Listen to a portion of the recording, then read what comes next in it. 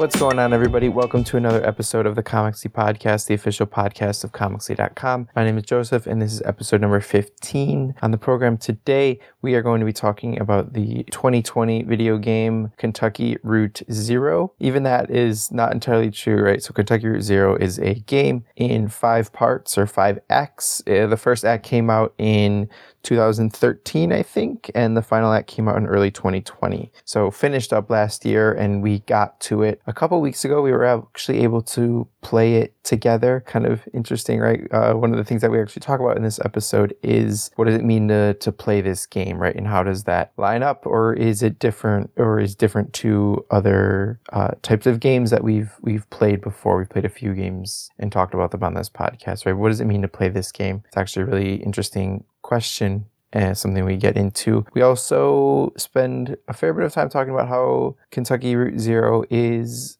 not something you traditionally see in a lot of games coming out today, right? Indie or AAA, right? Bigger games or smaller games, right? It's specificity and the way that you interact with it and what it's talking about and how it presents all of it ideas is really unique in the game space. I think we both had different reactions to it. I mean, we definitely both had different reactions to it, but we both appreciated very much that it exists, that it's something we got to experience, because it is a special game and it's doing something quite special. And so we try to dig in and unpack all of that. You'll hear that and a lot more in our conversation today. We hope you enjoy the episode. We'll get into Kentucky Route Zero on the other side of this short break.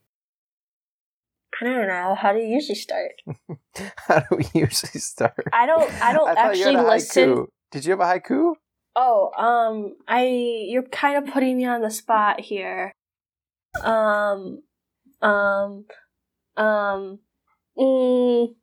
Kentucky Route Zero. Wait, no, yeah. Kentucky Route Zero. No. This game that we played is very good, but I think I might be dumb. Yeah. Is that it? Yeah, that's it. Well, that's a pretty good place to start. Why do I think I'm dumb? No, let's be a little bit more critical, because you're not dumb, but why you didn't like this game? Did not hook you. Me. Did not speak pique to your me. interest. Did not speak to you. Why do you think that is? As somebody who isn't really a gamer in the first place, if I'm gonna play a game, I need to be entertained and beyond pointing and clicking and reading a whole lot of things. Mm-hmm. I'm more like an Overcooked kind of gamer, you know. Mm-hmm. Whereas this game, it did feel like a choose your own adventure book.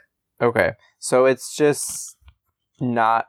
This game was not the thing that you come to games for. Yeah. Okay. I think that's really fair. And that's something, I know we're kind of starting in the middle of it. I think that's okay, because this is going to be... It's going to be that kind of podcast. Well, this is going to be that kind of podcast. I'm worried it's going to be either really short, which is fine, or it's going to be too long, because I'm going to start rambling. So if I do, please cut me off. Okay. Because you know when that's happening. I think, though, something that even I listen to game podcasts, I read video game websites, so I knew this was a game, right? So Kentucky Route Zero is a game in 5 acts, and the 5th act came out in early, March of 2020, maybe even earlier than March. It might have been January or February, but early March 2020. So we're playing it about a year. We're getting to it. I'm getting to it about a year later.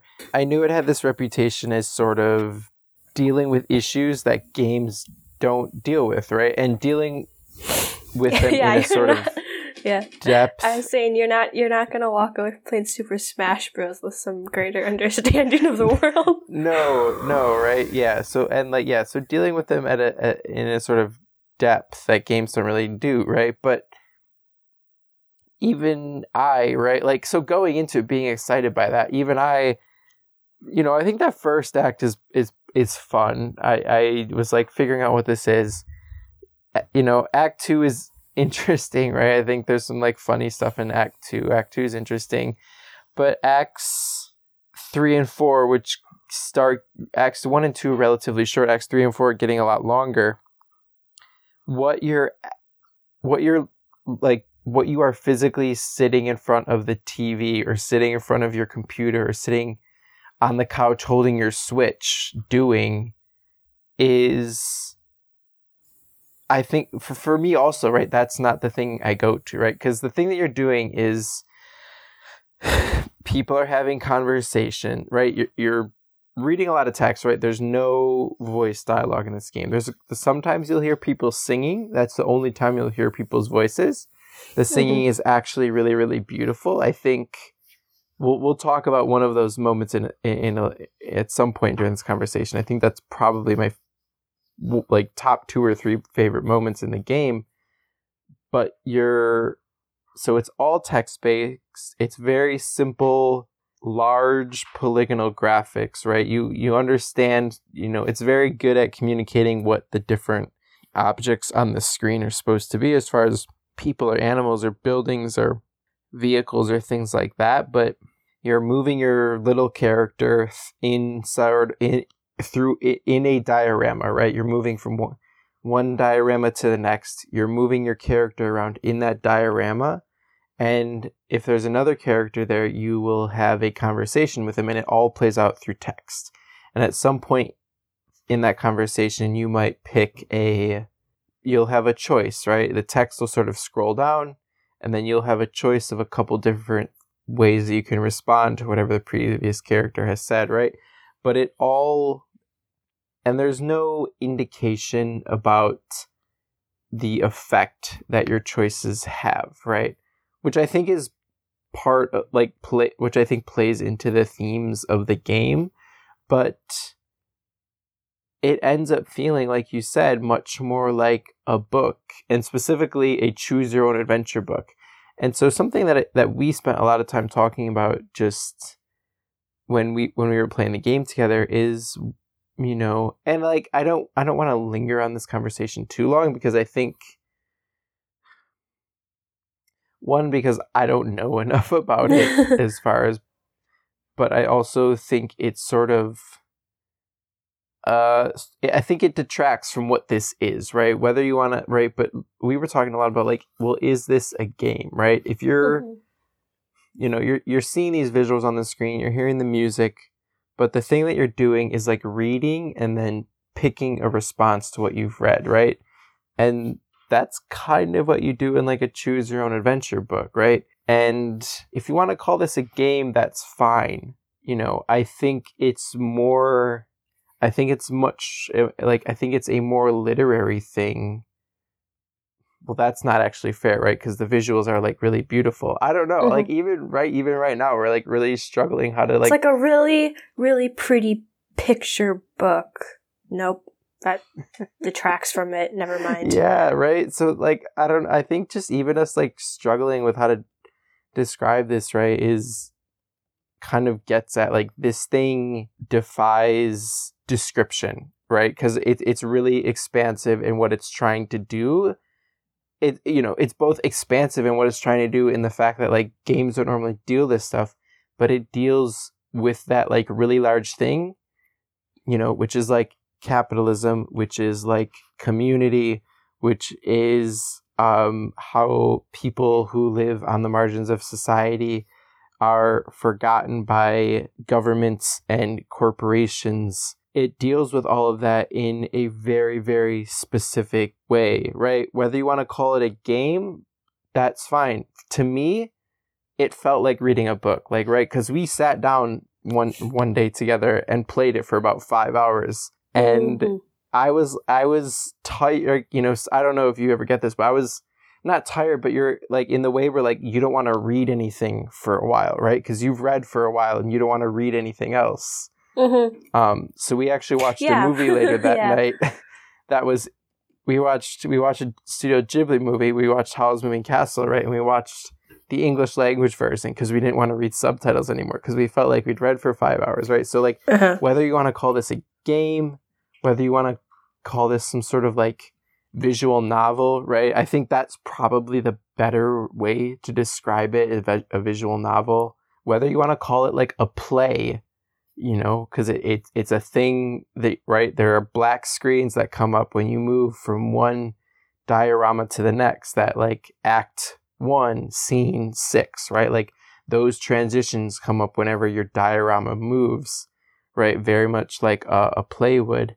Whatever you want to like call it, that it's fine. It doesn't, I don't think that really particularly matters, right? But it is a piece of art, right? And I think even our conversation, right, is like games are, and I don't know how much you're aware of this, Ange, like if you've sort of, how much you've waded into like this discourse in, as far as like reading about games, but like, right, there is this thing about like games being concerned with being considered a piece of art instead of just like taking that for granted, the way that like painting or music or movies, right? Like no one's like, oh, music isn't art, right? Like everyone just takes that for granted, but games have this sort of thing where like they're sort of vying for that same consideration, right? And so I think having that discussion about Kentucky Route Zero takes away from it because like it just is a piece of art. Like this thing could be in a museum, right? One thing I was thinking of, and I would like your opinion, like if you, so you actually weren't playing, right? You were not the one holding the controller most of the time, right? I was watching you play and occasionally falling asleep. Yeah, to be honest, just a few times, right? Just for a little times. bit. But like, do you think I was wondering this, right? I was the one like holding the controller. We were talking about the decisions, right? But I was wondering, do you think the experience of watching what unfolded and reading it, right, interacting with it, would it be hugely different if you were the one holding the controller? Or do you think this is a thing where you could watch someone else play it and get a really similar experience, right? Do you think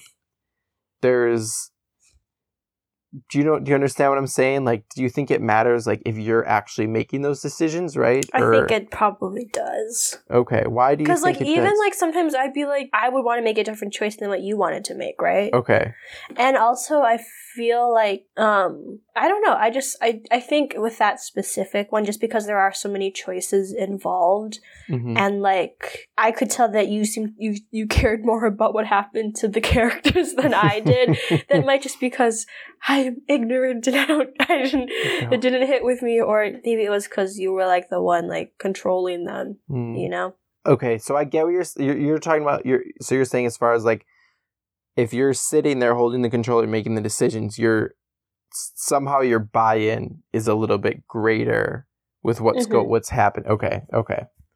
I agree with that, but right? But also, yeah, because, like, it was, like, it was very pretty, so I could kind of see if it was, like, I don't know, I guess I could go either way. It maybe depends. Like, maybe somebody who liked it more than I did would be perfectly fine just watching it play out. No, I think you're right, though. I think there is something as far as my read on the characters. And what's interesting, right, and we should get to some specifics in a second, right? As the game goes on, you sort of accumulate a crew of characters. And and for most scenes, you have at least 2 or 3 of them in that scene, right? And so as the conversation is going, your crew of people, they're standing around talking to someone else. That other person's text is coming up on the screen. And then usually for each of the responses that you can pick, you'll get one response from each character, right? So in those conversation choices, you're picking who gets to talk and what do they get to say, right? And so you're very much steering the tone of the conversation and the like involvement of the conversation, right? Because there were moments where I was like, well, this character, as far as how I feel about them, they wouldn't be involved here, right? This would like someone else would be really involved in this conversation. So I'm gonna, even if I don't love what my like option for them what to say is, they're like, I want them to speak because I think this is something that they really care about. So it adds this like other layer on the sort of normal on those games where you get to pick what your character is saying, right? As far as you get to pick who's involved as well as what they're saying. One thing, I promise we'll get to specific in a second. One thing is just, I think the other thing that makes it makes me think of literature when I'm thinking of this game. And maybe, literature might not even be it, but it actually made me think a lot about poetry, right? Because I don't know if you felt this way, but some of the way the words were, just some of the lines, right? Some of the short pieces of dialogue, the way they were written, it didn't feel like prose. It felt a lot more like poetry, right? Because it always felt like a conversation, but the characters would say extremely beautiful and poignant things. And it's like they are mixing prose and poetry here in a really beautiful way. And I appreciate that I'm getting to read it, filter it sort of from the screen immediately to me, and not through like someone else's voice. If we were hearing someone else's dialogue, then like the way that it's delivered would affect the way that I'm responding to it, right? But if it's just text on a screen, then like I get to interpret it, right? I get to feel like it's really poetic, as opposed to someone like maybe delivering it in a way that like, I don't think they delivered that really correctly, right? I always got to interpret how it was delivered, and I really appreciated that. I feel like that kind of goes back to what we were saying about how it kind of being like a book, where it's like, it's very thoughtful. Yes. We should probably get to it, what it's about. Right, so you start off, it starts off, I don't know, we're about like 15 or 20 minutes in. We're finally getting to what it's about. But you start off, right, and you're a delivery man, right? You're this guy, and he has a dog. His name is Conway, and you get to pick the dog's name, which I appreciate. We named our dog Blue. Yes. And he's delivering antiques, and he has an address for where he's supposed to go. But he's never heard of that road before, right? He's looking for 5 Dogwood Drive, and he's never heard of Dogwood before, right? And so you stop off at this gas station, right? The first scene is at this gas station. You're talking to this old, I guess I don't know if he's old, but you're talking to this guy, right? He's outside a gas station. I guess I just get the sense that he's been there for a while, but he tells you that you can go look on his computer to figure out where Dogwood is, right? Go use the computer, and before you do that, you have to turn the electricity on because the power company has turned its electricity off. And you go into the basement and you encounter this group of people playing a dice game, and I think it's intended to be Dungeons and Dragons, right? But yeah, because it was the 20-sided die. It was a 20-sided die, and they sort of don't seem to hear you, and you walk away from them for a second to go switch the breaker, and you come back and they're gone, right? They were never there, and you turn the breaker on and you look on the computer and you go back up, and the guy's like, there's never been any, no one's down there. Like, what are you talking about, right? And so suddenly everything that is sort of, not everything, but a lot of what the game is about is and what the game is going to do is really in that first diorama, right? So it's this sort of unsettling thing where you're not always quite sure what is real and what isn't real. And what's real is rarely probably what you expect, right? So I was reading some reviews, right, and a lot of people were talking about magical realism, right, where it's, very much the trappings of our world, but there's this element of magic to the things that go on there. You're also introduced to the power company, who is this, as you learn, talking to more and more characters, right, they have sort of taken over everything, right? They've taken over the phone company. They are the thing that gives people mortgage. They've taken over this huge distillery. They've sort of just gobbled up all of the space in this area, right? It's set in this, it doesn't say where, it's called Kentucky Route Zero, so we assume it's set somewhere in Kentucky, but the power company has taken all of the space, right? And this guy, forget what, he's on the like rolling brownout plus plan or something, right? And meaning that the company is telling him, even though you're paying us, we are going to cut your power off on a regular basis. Like we are not here to take care of you and ensure that you have the utility that you need and that you're paying us for, right? And so you're constantly going to be running and right, you're constantly over the course of the game running these characters left behind by, I think it's called Consolidated energy or consolidated power or something, right? These characters left behind and sort of pushed to the edges and pushed to their own limits by this company, right? And sort of what do they do and how do they rebuild or try to rebuild from that, right? And so I think the game's really beautiful in the way that it very much shows you what it's all about in that first thing, but like you could never, at least I could, right? We'll get to Act 5. I could never imagine how it was going to end up and just how much beauty you would find throughout this whole thing.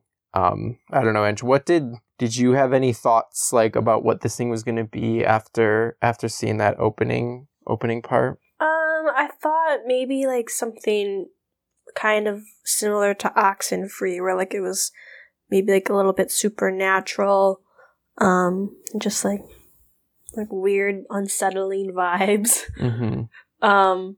And I feel like in a way it was, but it was also like a lot more than that. Yeah, I think that's totally a fair comparison, right? Oxenfree's voice acted, right? We talked about which would have been really nice.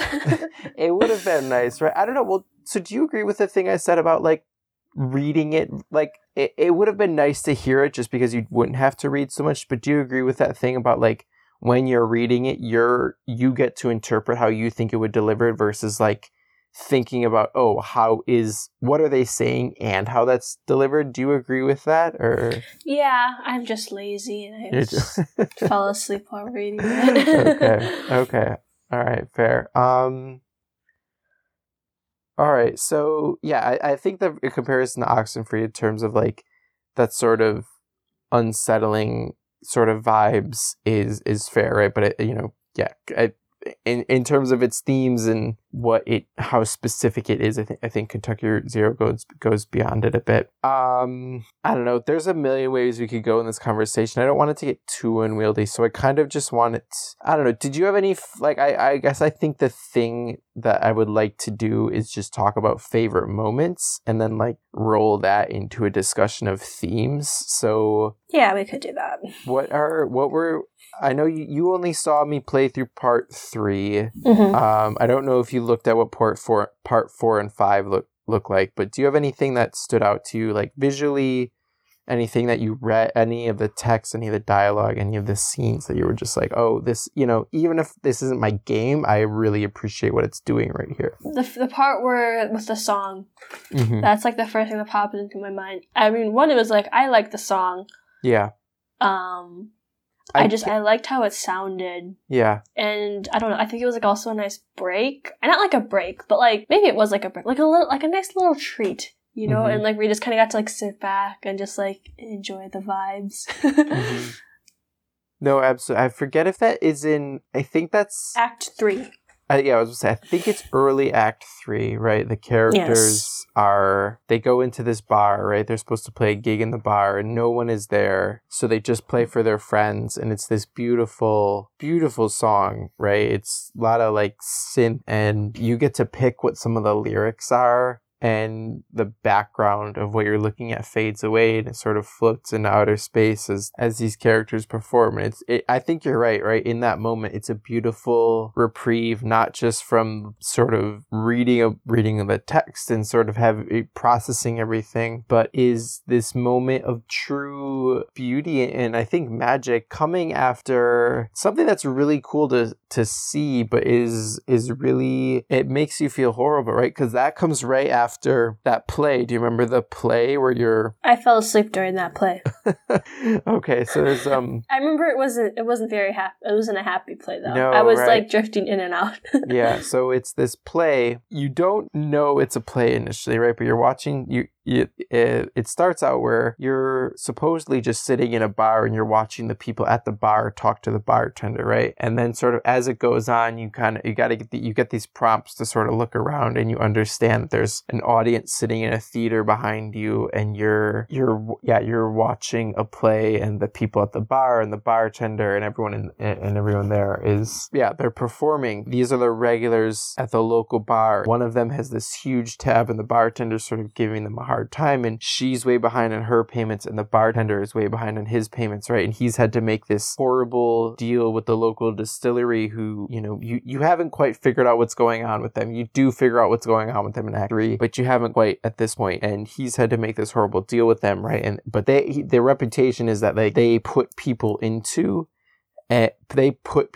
debt and keep them there. And so he's not quite sure what's going to happen. This other woman is there and she's trying to sort of talk him out and say, no, I'll take care of her tab for the evening, right? And then her parents show up and she has this sort of, right, her parents actually have run up a huge tab, right? And they're there, initially it's like, oh, they're celebrating a promotion, but then as they just sort of start to ramble in the way that, people who have just kind of sitting around drinking too much might, they start to ramble and like, wait, well, she hasn't actually been promoted, but they seem to come to this bar often in hoping, right? They're always talking to the manager, hoping that you're gonna, because he's always saying, oh, when a couple things shift around, you'll get promoted and then you'll come in, like you'll get a pay raise and everything, right? And it reminded me a little bit of in that moment.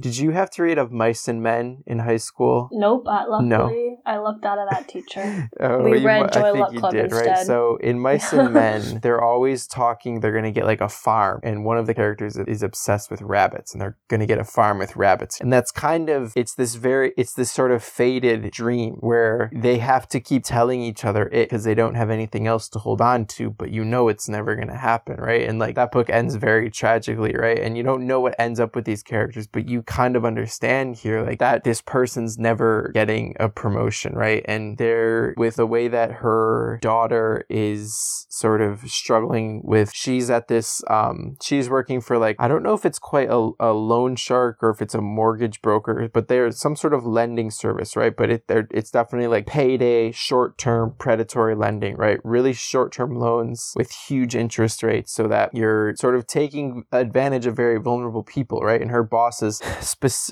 specifically, he invented a new loan that leverage, right, where people are putting up their houses and their possessions as collateral, and she is the only Black person in the office, and her boss specifically assigned that to her with the implication that like she is going to go, right, she as a Black person can go sell that to other Black people and take advantage people who might be in really hard situations, right? So it's this like extremely depressive scene, right? It's real, right? And it's not sarcastic, it's not played for laughs in any way, but it's this extremely depressive scene, right? But like every one of those characters is like, you either know someone who's in that situation or you understand, that even if you don't specifically know that person, like that person exists, right? Like all of these things are real. You're just sort of seeing or hearing people talk about the machinations of like the way that systems of capital are used to oppress them, right? And this bar is where they come to sort of have a reprieve from that, right? They come to have a drink and talk to their friends, but it doesn't make it go away or better, and it's still oppressive and very sad to listen to. And so you have that scene, and then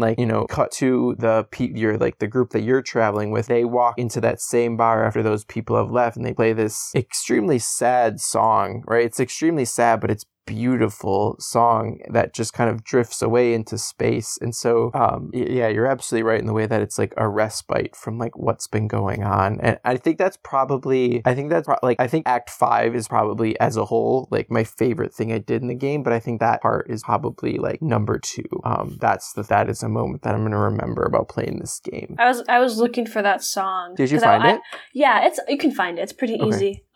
There's like a release version that I think the lyrics are a bit different, but that's just because we chose them. Yeah. I also liked, I don't know, I thought it was cool how like in the Zero there was just like random things, like the place that like the landmarks were just like random names, or like when they were in the mines they're like between like the rowboat and the birdcage or something. I didn't understand exactly maybe what was going on. Well, so but like I think it also kind of, for me, it made like the environment, it seemed more like weird, or like it helped like set the tone for me, I guess, more to like, it's like, because it was like they were naming it like just like random everyday things, but like in a way that like I didn't really understand.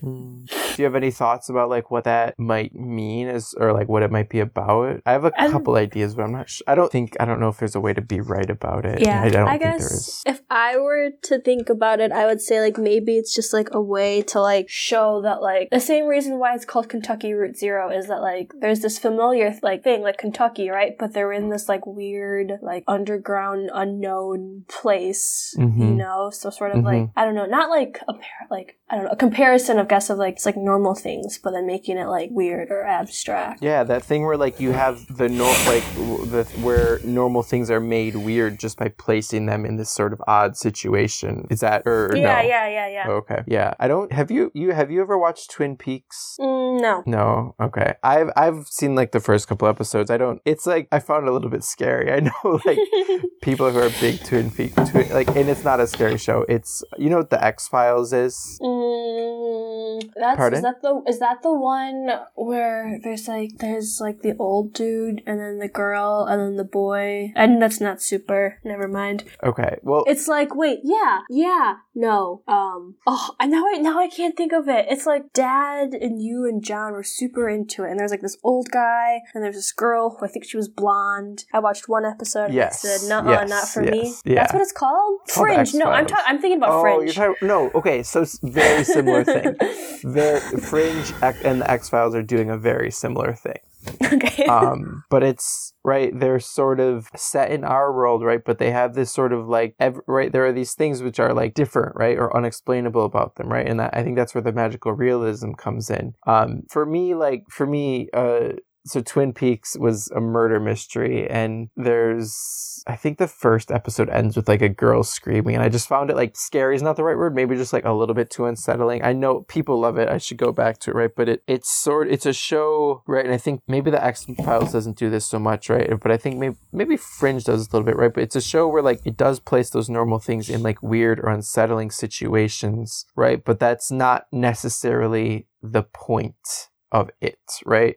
And I think that like with Kentucky Route Zero, right, it's sort of creating this mood, right, but it's talking about something else using these like themes, right, using this mood, it's talking about something else. And so I like, right, which I think we were getting with the name, right, it's like Kentucky, it's this place that we know, but there's this something else happening here, right? Something else happening here in terms of the unsettling or magical realism, or I don't know if you want to call it like paranormal or whatever, but there's something else happening here. But then there's also something else happening here in terms of like what's going on to the characters that's like unsettling, right? In terms of what they're dealing with. The thing that I thought about, right? So when you're on the Zero, right, which is this like underground highway, it's this underground highway that you're trying to get to, right? Because you have to get on the Zero to get to Dogwood, to get to your final destination where you're going to deliver the antiques. And all of the waypoints Andrew was saying are these like, it's like a bicycle tire. I don't remember exactly, like a bicycle tire, a hot air balloon, right? Like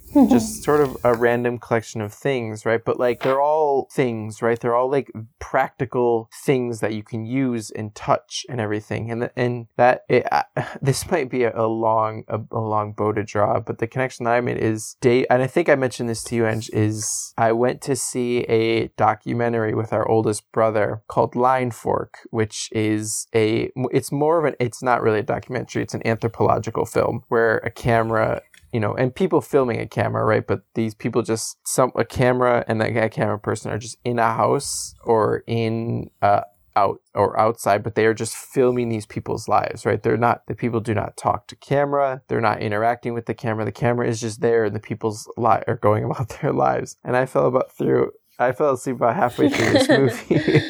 And our older brother got really mad with me for doing that. But it's also set in Kentucky. This movie is also set in Kentucky, and the name of the movie is called Line Fork because that's the small town where the people live, right? But the reason that the town is called Line Fork is because that's where the railroad forks, right? That is where the right. It's this extremely practical thing, right? Because and something else I've been thinking about a little bit is about, and I know Kentucky's not entirely in the Midwest, but I read this essay called On Being Midwestern, right? About how it's really, we all, we in like culture, right? The Fargo brothers, right? They call it like Minnesota nice, right? And they have this sort of Midwestern trapping, right? But it's really hard to actually describe what it means to be from the Midwest, right? And something that I was thinking was like, I wonder if there's a certain practicalness, right? There's a certain, and again, even as I'm saying this sort of goes against the thesis of the essay, which is like whenever you describe what it's like to be from the Midwest, you fall back on sort of euphemisms and useless metaphors, right? But I as someone from Wisconsin, there is a certain practicalness to having to live and be there, right? Because it's cold and sort of it's cold or it's really hot, or there are just these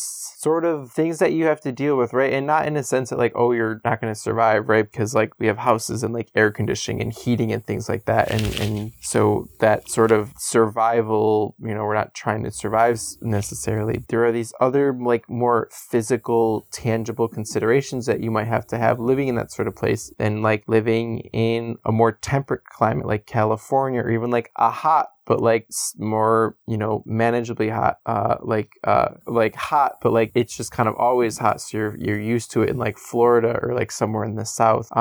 So yeah, like seeing, and I think this game is kind of full of people not being very practical, but people like dealing with their situation in a very like practical way, right? So one of the things is like you deal with, there's a couple instances where people have their house foreclosed on, so they just like pack up and leave, right? They were pushed so far, right? People trying to live, people trying to scrape by, you get this story that they're trying to make their payments and they're working as hard as they can, but like the bank is just pushing and right? And the bank in this case is this company, this Consolidated Power Company. It's pushing them, right? So you pack up and leave, right? But you get this story of how they worked and pushed and tried to hold on to something as tough or as much as they could, right? Until they couldn't anymore. And I don't know if like practical is the right word, but it stuck in my head a little bit when I was playing this game, and I was thinking about that documentary and stuff. So, and I can throw some links to that in the show notes. I'm thinking, I don't know if I told you this, I'm thinking about trying to write something for my website about this, like, because I'm not totally tying it together here, but like spending some more time with it. Tune back into the website. Tune back into comicsly.com. Yeah, in maybe like a week or so, trying to like tie that together. More, even just for myself more than like anything else, because I think there's something there, but I'm not sure, but we'll see. Mm-hmm. Do you have any other moments that really stood out to you that is it bad that I don't? No, it's not bad. Okay, I don't. You don't have any? Okay. So there's a couple other moments of music in the game, right? And it often happens as, not as an act is ending, but it often happens as the characters are leaving the place, right? And the camera kind of zooms out and you'll just get these people playing music in the background, right? And I think this has maybe a little bit to do with like the practicalness thing that I was talking about, right? Is like in a lot of games, you're the most important person in that game. Whatever the world of that game is, in a lot of them, you are the most important person in that game, right? But I think those moments where the camera zooms out and you're seeing these people make this music, right? Yeah.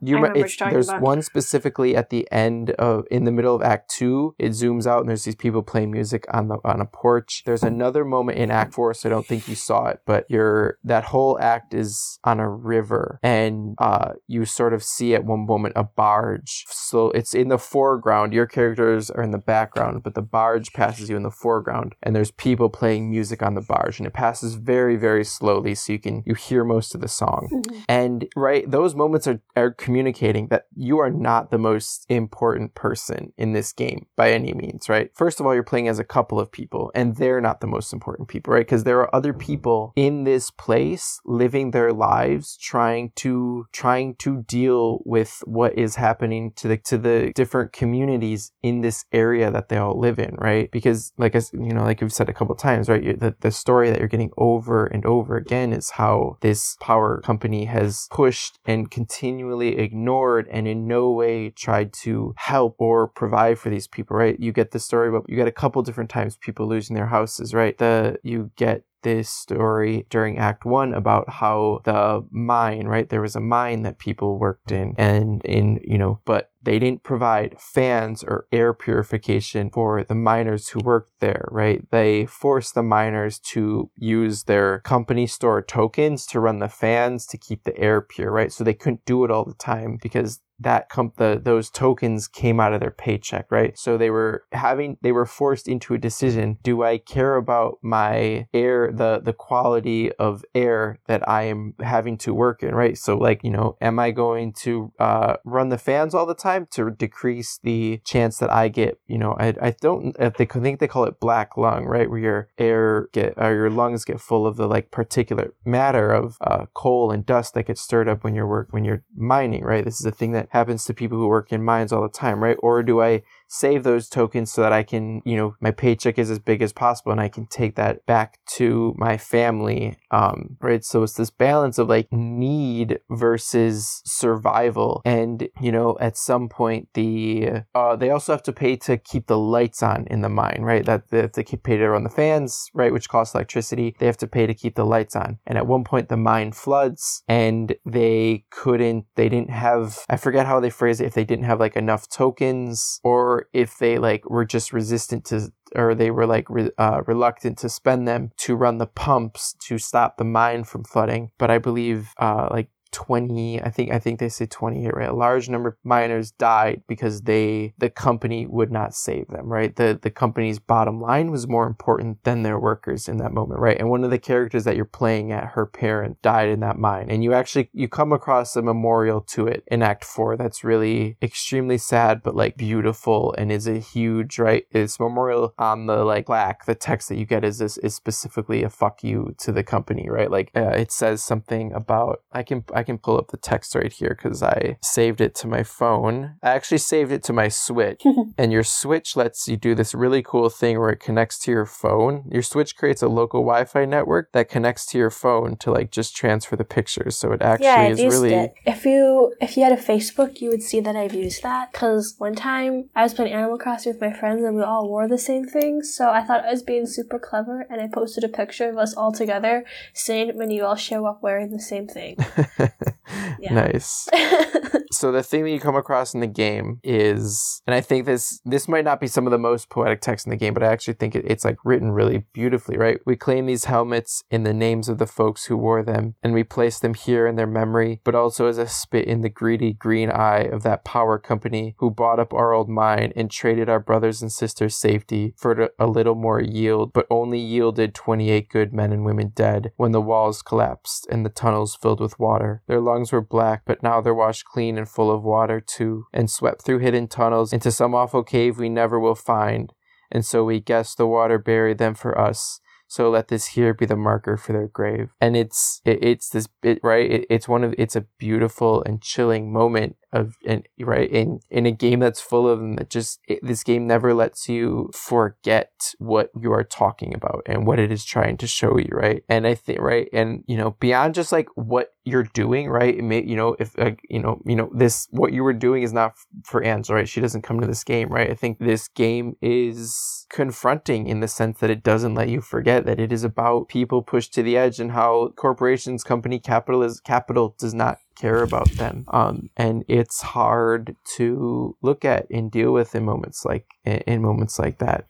As Angela mentioned before, like there's those hard, I don't know, I feel like I'm tearing up. There's those hard gut wrenching moments, but then there's also those moments of real beauty as well. Do we need to take a moment? I think I'm okay. Anything else you wanna talk about, Ange? I want to talk a little bit about Act 5, but I don't have any... Let's talk about Act 5. Okay, so Act 5 is... You mentioned this to me before I played it, right? You said it's like... You read that it's like more colorful, right? And a lot of the game is in black and white. Act 5 is fully colored. It actually happens during the day, right? Your characters remark on that right at the beginning, like, oh, I haven't seen the sun in a while. And I was like... I thought to myself, like, oh, right, it has been dark the whole time, right? Supposedly this all happened in one night, I think, and then I think Act 5 is the next day. It all happens in the day. You finally get to Dogwood. You finally find Dogwood Drive, right? But you find that it's a small, it's a road in a small community of people who the game puts, it's a place that no road, the game says it, I forget what the text is. It's much more beautiful than I'm going to say it, but it's a place with roads that no roads connect to or something like that, right? It is isolated. It's by itself, and you come across this, and there was a huge rain the night before, right? And the rain do you remember when it talked about the TV station, Ange?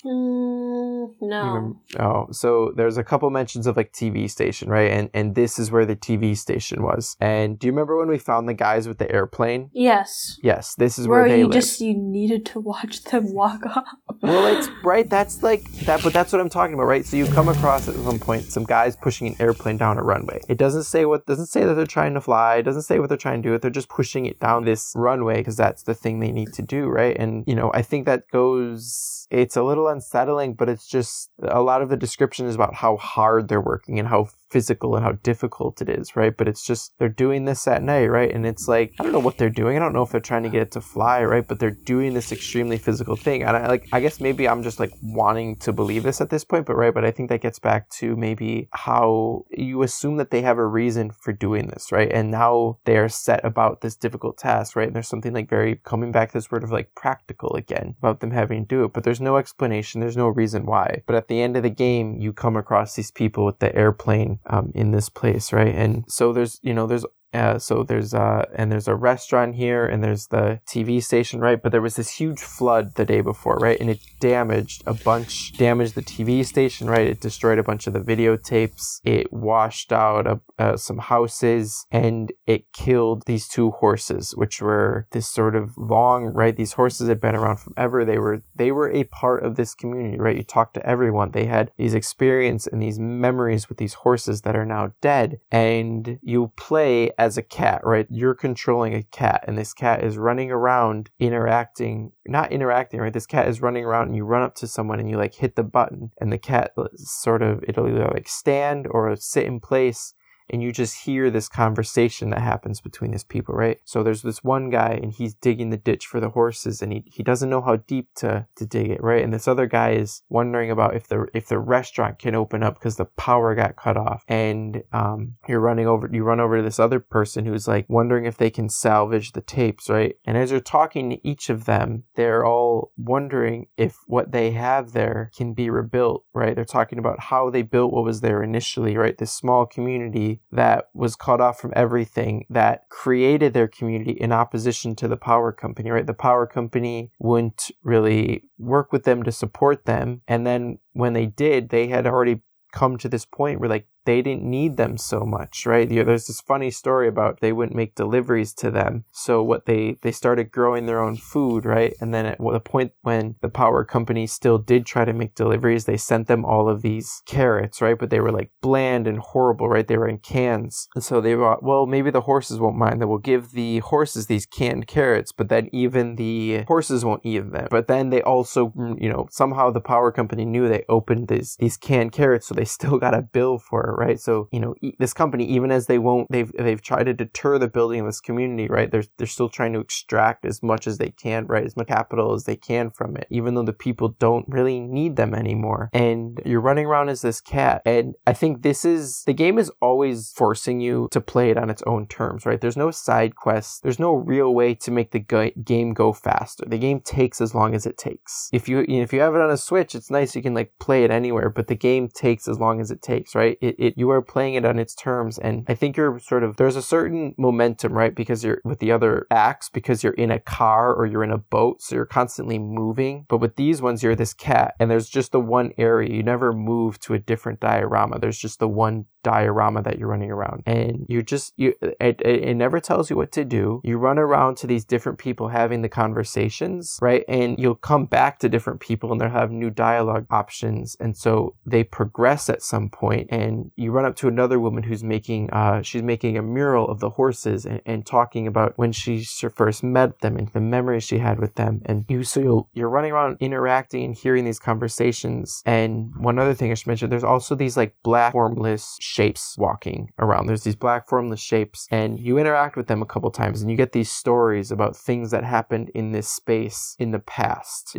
The other people don't seem to see them, or it's not indicated that they do, right? But in a couple different moments, and this is also the site of an ancient, or not an ancient, but an indigenous burial ground, right? And at one point, the person talks about how this burial ground, right, it's not history or memory, right, but it's a reflection, right? Because the people who made it are gone, right? They're like they are gone, right? And now the only thing that we have isn't their stuff or their bones or pieces of them, but we just have this piece. They made this thing that was symbolic of them, and that's all we have left is them, is the thing that they thought symbolized them, right? We only have this reflection of them remaining, right? And so, and there's a couple different moments where characters are talking about reflections, and, you know, and you're seeing these like formless back shapes walking around, right? And this is a place you kind of understand through the conversations and what you're seeing, right? This is a place where people hold on to memories, where the history of the community that was here now, the history of the community that was there before matters very much so. And, you know, those echoes of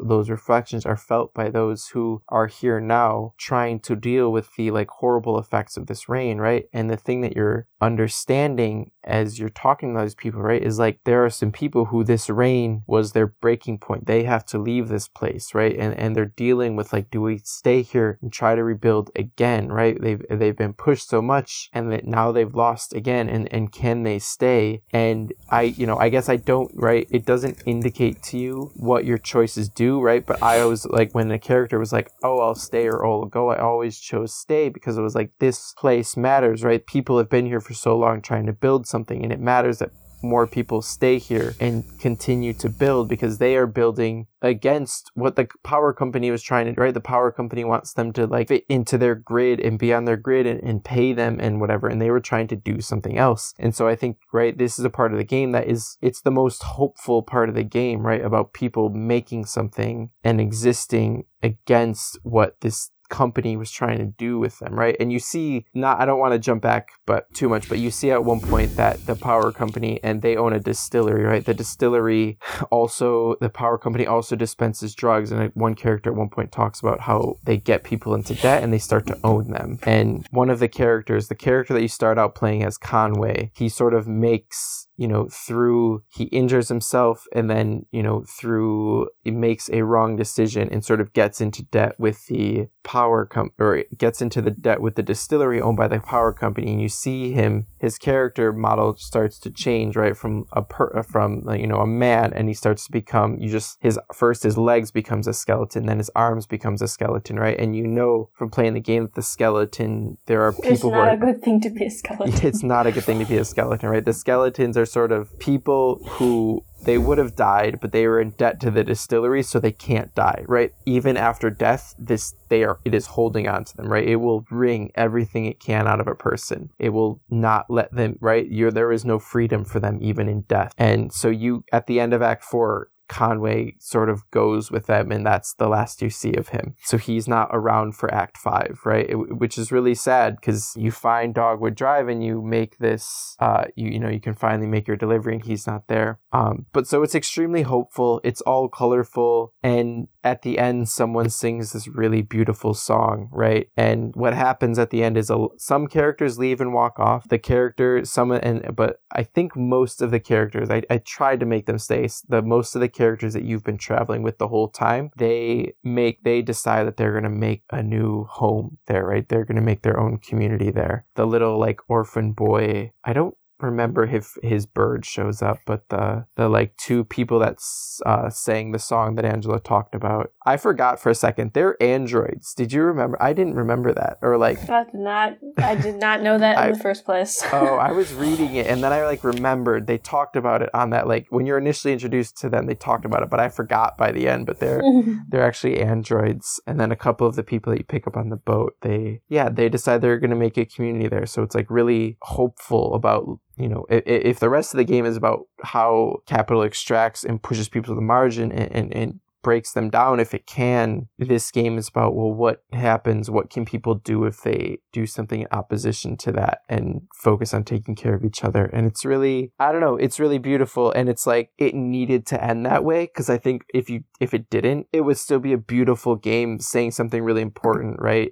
But like, I guess I'm just glad they found a way to say something hopeful about it in a game that's pretty dark. Yeah, I was half expecting it to end just super dark, being like everyone like dies or is miserable at the end, but yeah, because I think that would be like the easier thing to do, to just be like, and then everyone was sad. Yeah, no, I think you're absolutely right. And can you imagine, like, so this game came out in parts, right?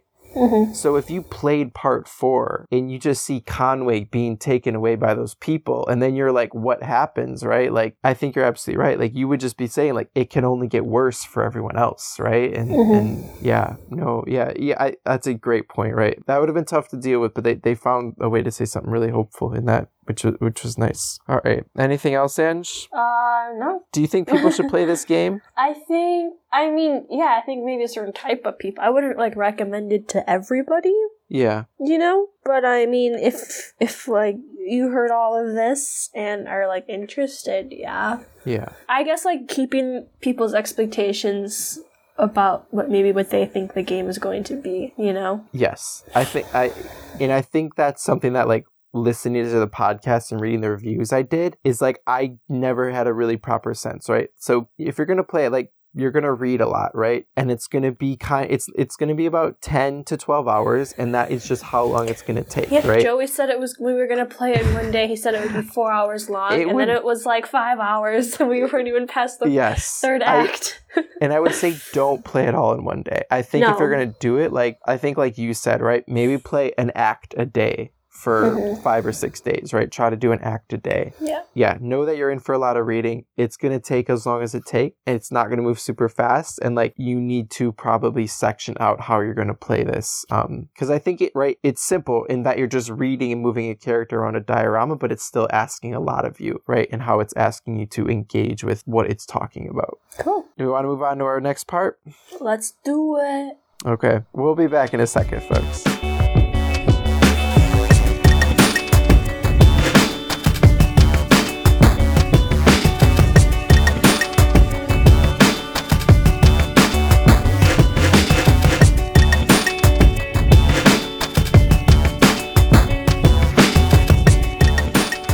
And we're back with the things that are making us happy and not about how capitalism is going to put us all into debt and keep us there, and then we're going to die. That was really dark. I think you should go first. Yeah, you go first now. All right, I'll go first. So I talked about, did I talk about on here once before, like a Studio Ghibli, like lo-fi beats that I found? Yes, you did. I did. Okay, so I found another one that I'm really into, and it's a Star Wars lo-fi hip-hop, which is I didn't think I would like it, and I don't know if it's as good as the like normal, right, the chilled cow one with the anime girl writing, but it's Ahsoka Tano. And it's the same thing. It's a girl, right? Ahsoka Tano, a woman, just sitting at her desk. It's it's a computer desk. It's a touch screen, right? She doesn't have a notebook or anything, right? Everything's all digital. Look at this link you put in it's all here. I mean, I guess Star Wars was a long time ago, right? But she's all digital. It's all high tech. She's sitting there, doing stuff on the computer, and there's a big window right there, and you can. It's probably set on Coruscant, which is the city planet. So there's these flying cars going past, and there's these huge skyscrapers in the background, and it's a little bit smoky.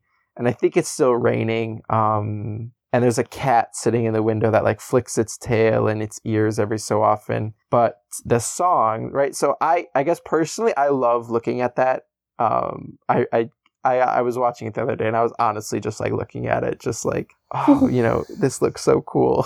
So if you like that, it might just be a cool thing to look at. But the music it's only about 15 songs on a loop, which is not great. I think you go through them all in about 45 minutes, but it's famous Star Wars songs, sort of low-hop hip-hop. Low-hop hip-ified. Yeah, I don't know how to say that.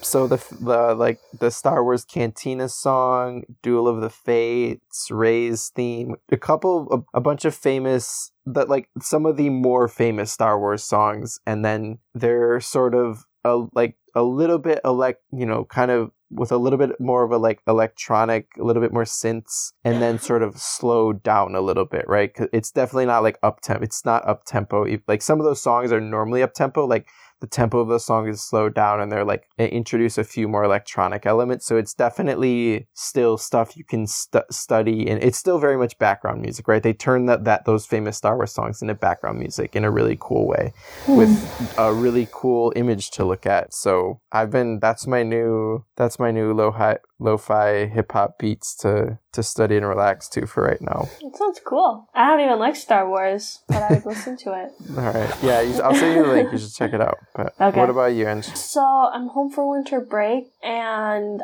I have started to play piano again. Oh, nice. Yeah, I took lessons for a long time, but then because I'm at college, I don't play that often because I don't have like a piano. And so, Joey, you know how I sometimes make YouTube videos? Mm-hmm. I was in the process of making a YouTube video, and I was filming myself practicing, and then I was like, maybe I should, like, learn a song before I leave. Like, that'll be, like, a challenge. And the content. So now I feel like I have to for the content. But I've been using MuseScore, and so I guess that's what I'm going to plug, because it's this app that it has, I think it's also for like guitar, violin, like other instruments, but I use it for piano. You kind of just look up like a song, and then there's like just a bunch of people who just like transcribed music and put it out there, and it's great because I don't like buying music. It's too much of a commitment. So it's like those music books you would buy, right? But free or not free. It's so if you want to like download and print it, you have to buy like a membership. But I just like I have it on my iPad, and that's how I do it. And it's like it's really cool because like you can play that like the sheet music, so you can hear how it's supposed to sound. Super cool. And if you're musically inclined, you can even like write your own music and put it up there, and people can play it. And contemporary music, classic, what sort of stuff are people doing? All kinds. I mainly use it for pop music, but like I have used it for. There's this like Italian guy who like writes really good piano music. I'm not even bother trying to say his name.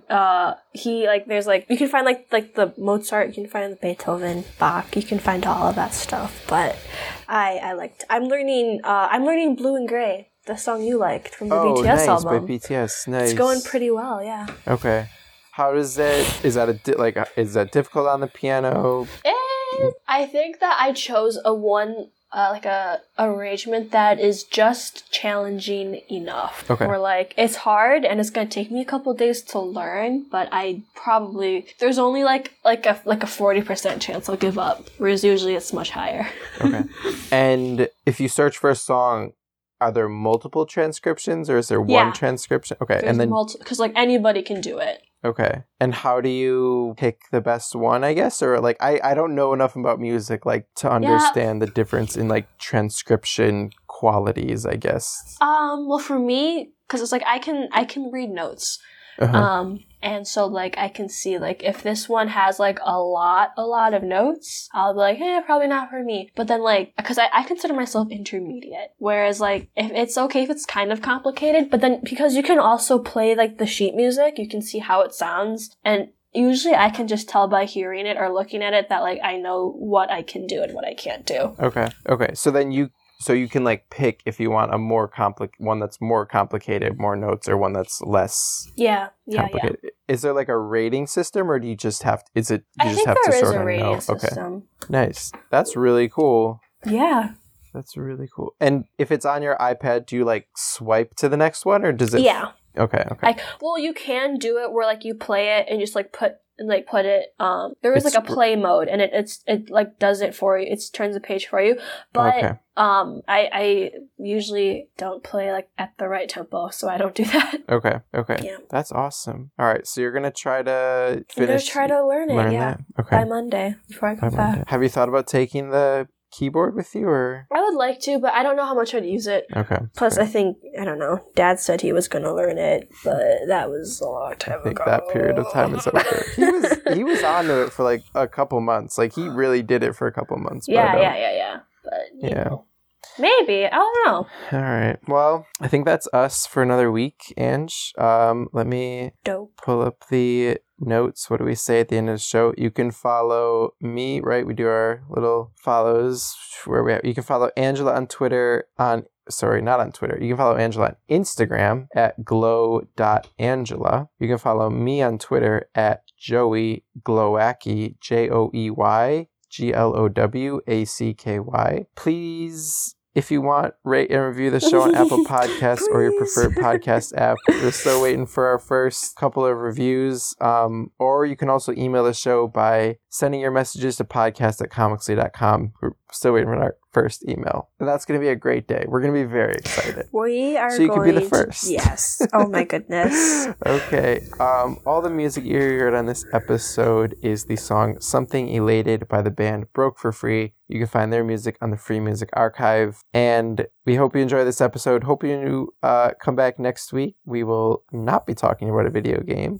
I don't know what next week is because we recorded and the order that we've recorded them in is not the order we're releasing them. But we'll be back next week, and we hope you join us. See you then. Bye, everyone. Bye.